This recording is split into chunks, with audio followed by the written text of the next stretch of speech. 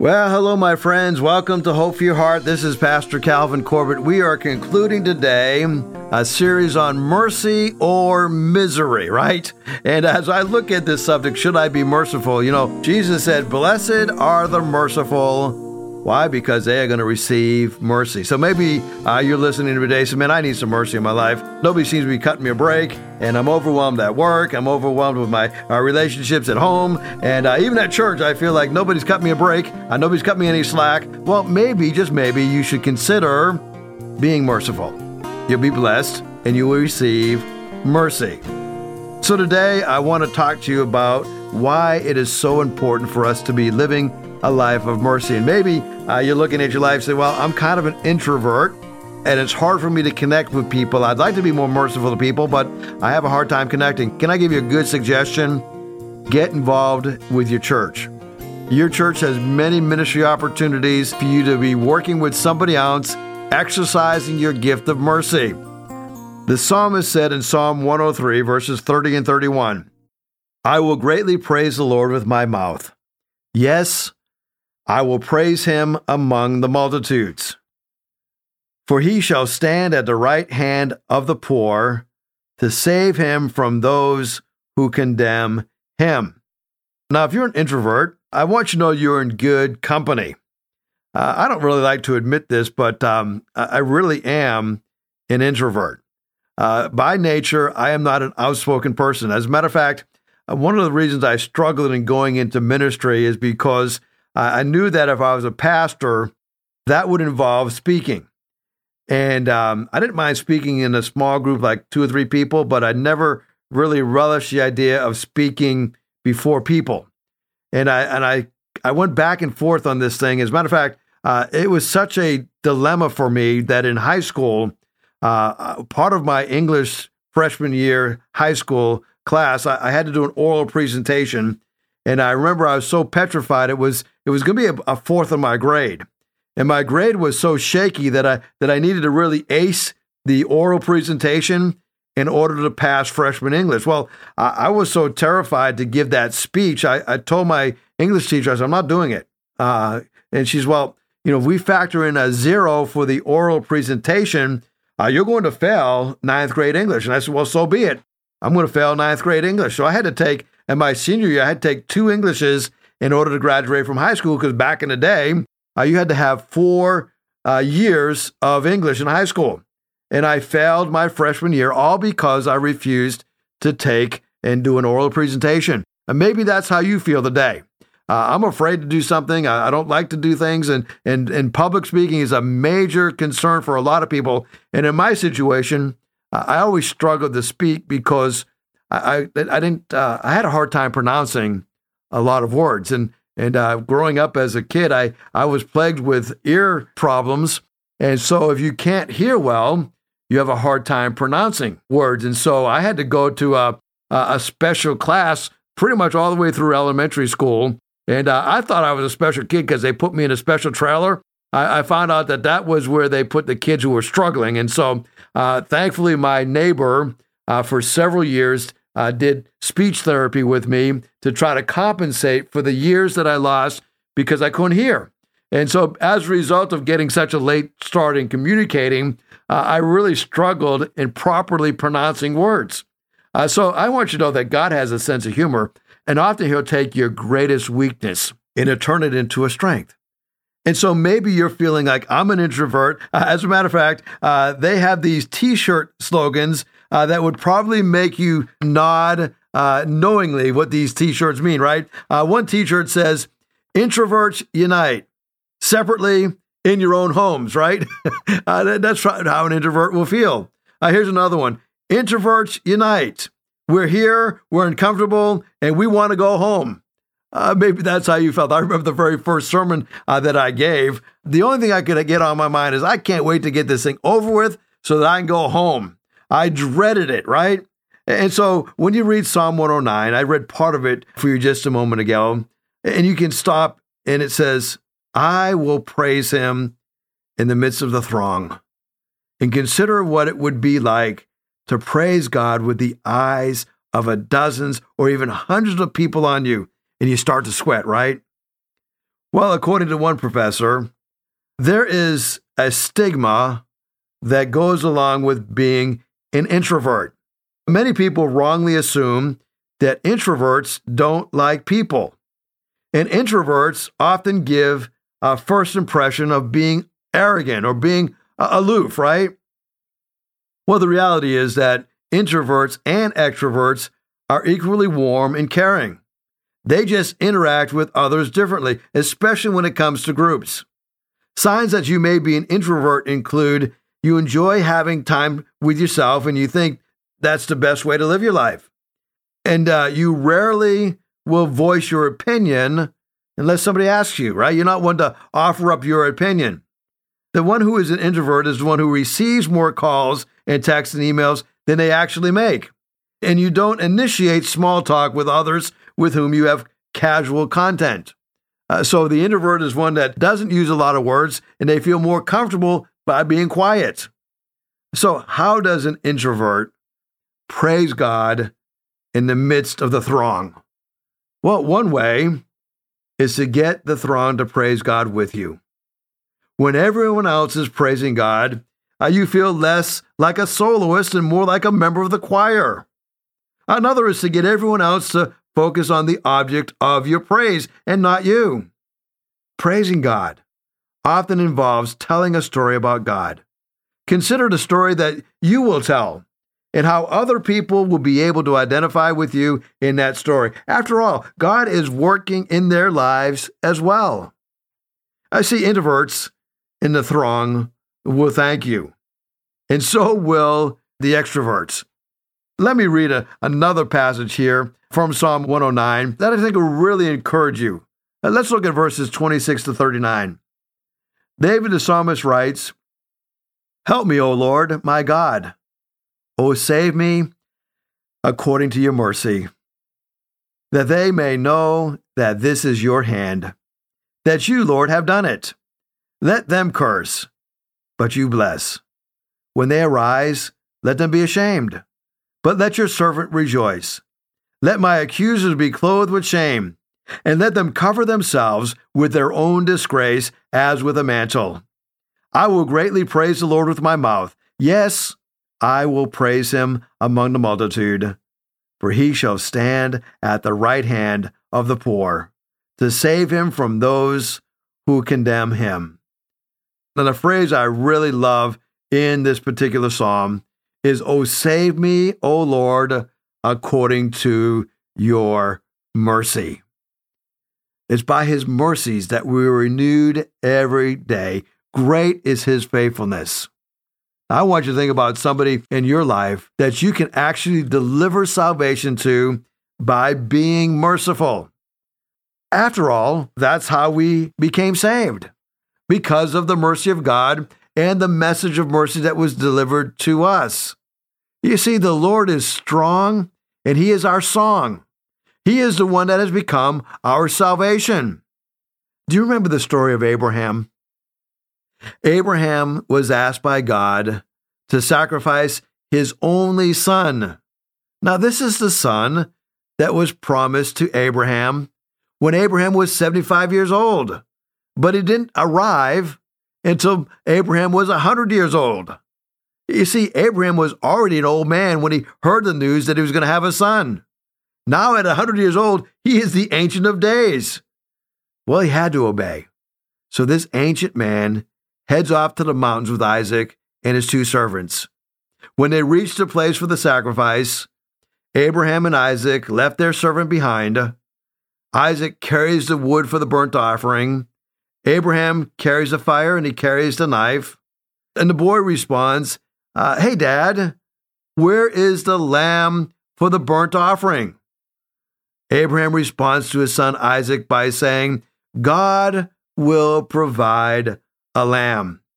You see, in his mind, Abraham asked God to do something that was very obvious, to provide a sacrifice. If Isaac were sacrificed, how would God keep his promise? How was God going to provide for Abraham to be father of many nations? As Abraham builds the altar and he lays the wood on it, he bound his son Isaac and he laid him on the altar. Taking a knife, he raised it to kill Isaac. But just then, an angel stopped him. Abraham looked up and he saw a ram, his horns caught in a thicket. Instead of sacrificing his son, he sacrificed the ram.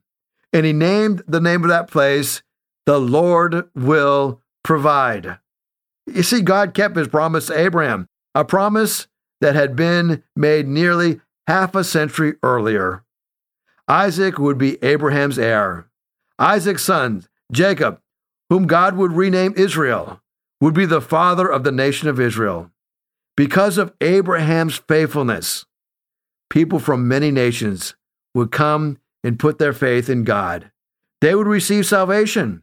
You see, God spared Abraham's son that day because God's ultimate plan was to sacrifice his one and only son, Jesus, to pay the penalty that no other sacrifice could cover.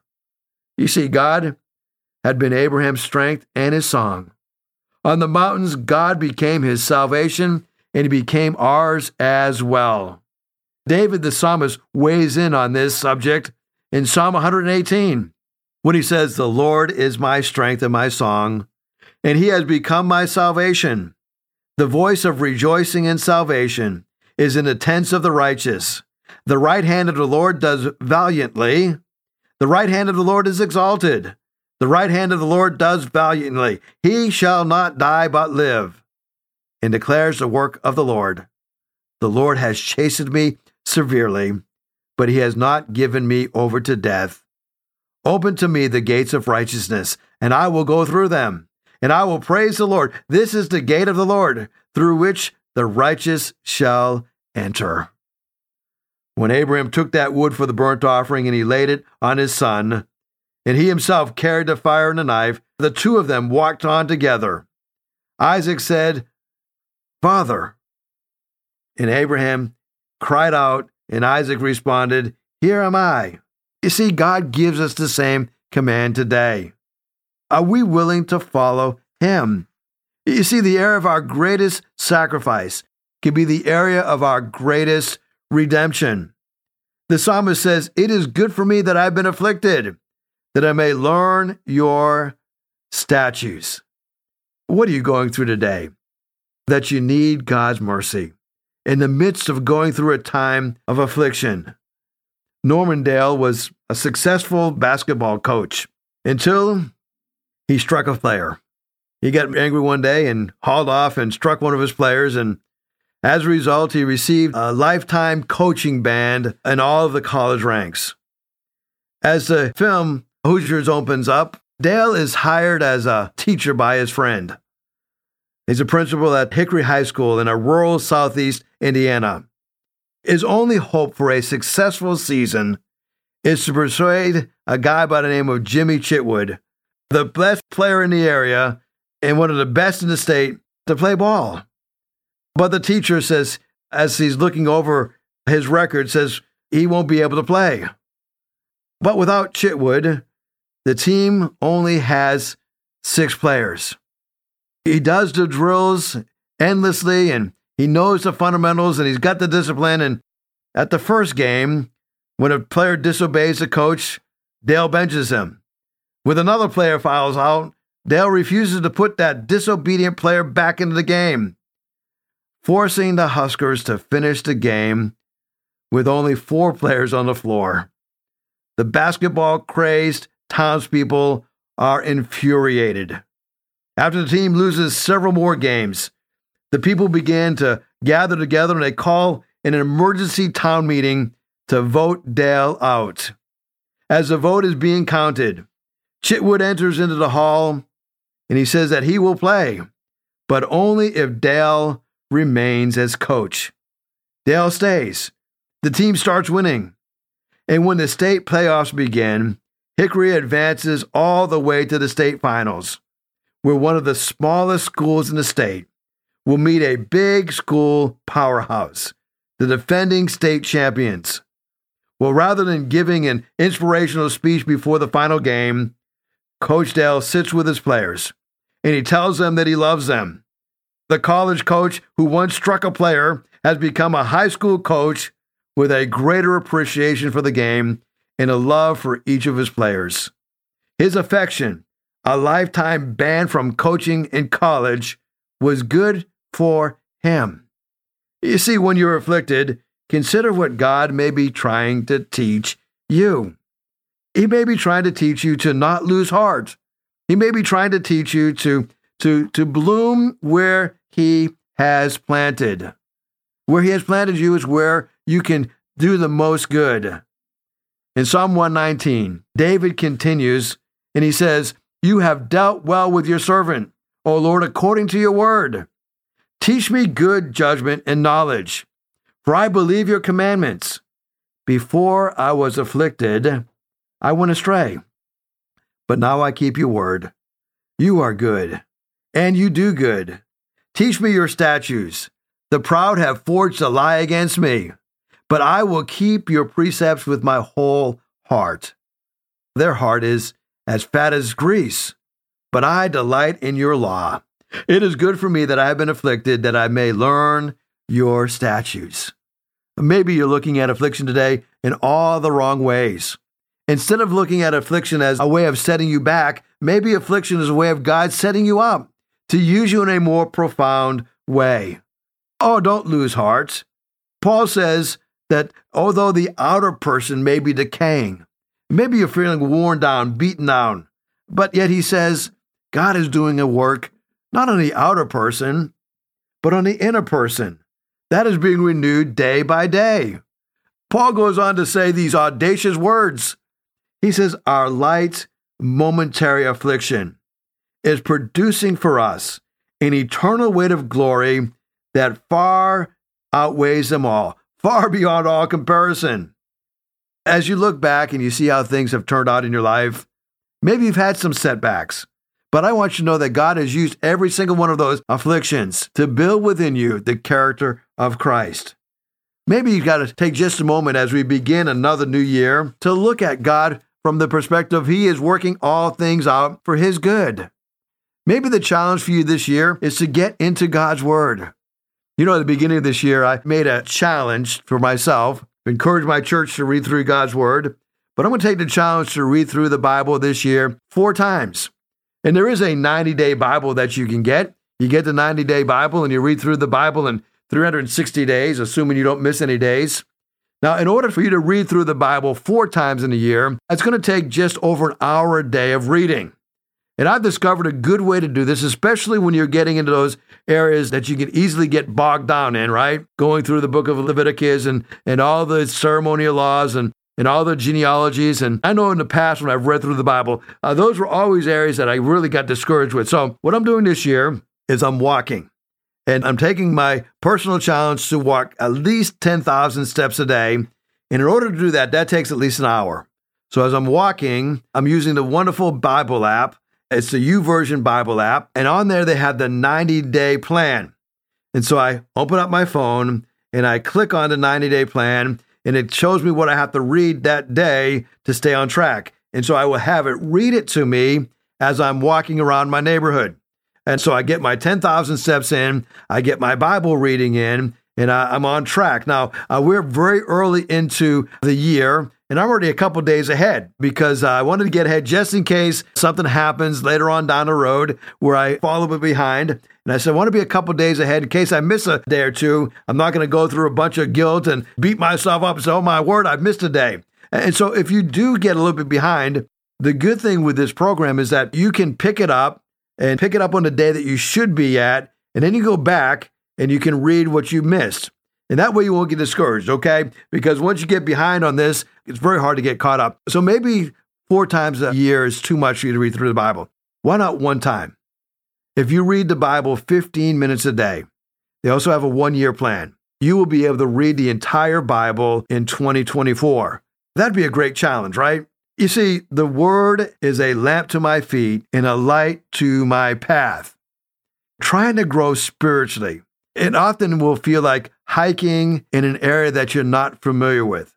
And maybe you feel like, I'm going into uncharted territory. Can I encourage you, don't go it alone. This is why the church is so very important. On Wednesday night, we have 2 adult Bible studies that we do on Wednesday night. One is a Ray Vanderlaan study from 6:30 to 8 o'clock. And then we do another discipleship class on Wednesday night from 6:30 to 8:30. And the cool thing is, we have something for your children and your grandchildren at the same time on Wednesday evenings. They can go to the Awana ministry, they can go to youth ministry, and then you can be in a Bible study. I highly recommend it. And we also have small groups in our church, which are also vital for the growth of our church. I think about a small group as a care group. Right now, my family's going through a difficult time, and I've received meals and cards and phone calls and encouragement from people in my church, but specifically people from my small group. They've been such a blessing to me. And so that's a mutual thing, right? When they go through our time, we reach out to each other. So be with other believers. So when you are just trying to stay steady spiritually, you're going to run into some setbacks, but don't let that get you discouraged. Be strong in the Lord and in the power of His strength. Put on that whole armor of God, right? The reason that we often get defeated and discouraged is because we're not armored up. We may pick 1 or 2 pieces that we like to wear. I know a lot of Christians, and all they have is the helmet of salvation. They're walking around naked as a jaybird, but they got their helmet of salvation on, and they wonder why they're living a life of defeat. Well, as you look at Ephesians chapter 6, put on the whole armor of God. It doesn't say pick the ones that you like and put those on. No, it says put on the whole armor of God so that you may be able to stand against the schemes of the devil. Now, if you're not properly armored up, you will become a victim of the schemes of the devil. And the travesty is this: you won't even know you're a victim. The enemy will take advantage of you and get you into places that you are not armored up, because Paul tells us we do not wrestle against flesh and blood. Now, I wish I had a dime for every time somebody says, well, I'm not going to church because there's a bunch of hypocrites there. You know what they're saying? I wrestle against flesh and blood. My enemy is people. My enemy is a Christian. My enemy is whoever, right? Maybe you think your enemy is your mother-in-law. That's not the case. But if you're not getting along with her, your enemy could be your wife. We don't wrestle against flesh and blood. The enemy wants us to think this is a flesh and blood battle, that you don't get along with those people, and that's why you're having all these problems, because they're terrible people. Don't give the enemy more credit than he deserves. We don't wrestle against flesh and blood, but against the rulers, against the authorities, against the cosmic powers of this present darkness, against spiritual forces in heavenly places. So how do we defeat these spiritual forces in heavenly places? We got to be armored up. Now, the armor consists of a belt, a breastplate, shoes, a shield, and a helmet. Now, the only weapon that's an offensive weapon is the sword of the Spirit, which is the Word of God.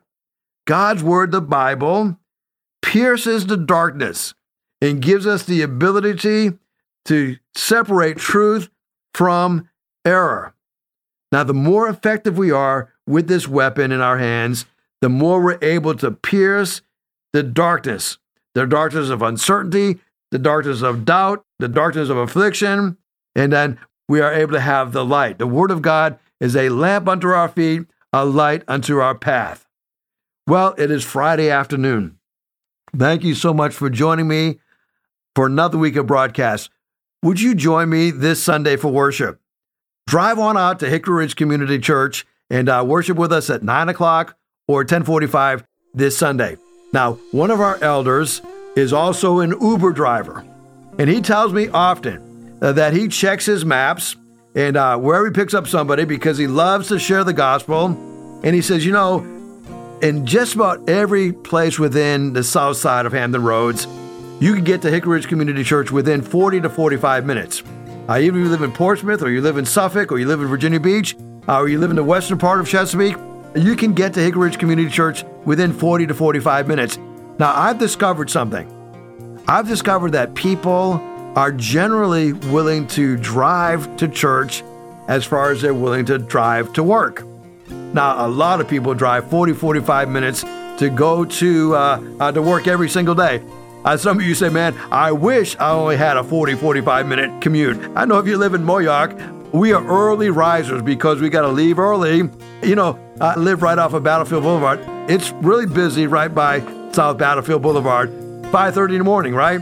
So come on and join us at Hickory Ridge Community Church this Sunday at 9 or 10:45. If you'd like to hear this broadcast again, you can have a free download at buzzsprout.com/1890557, or you can listen on Amazon, Spotify, Google Podcast, and Apple Podcast. Hickory Ridge Community Church is located at 3320 Battlefield Boulevard South in Chesapeake, Virginia.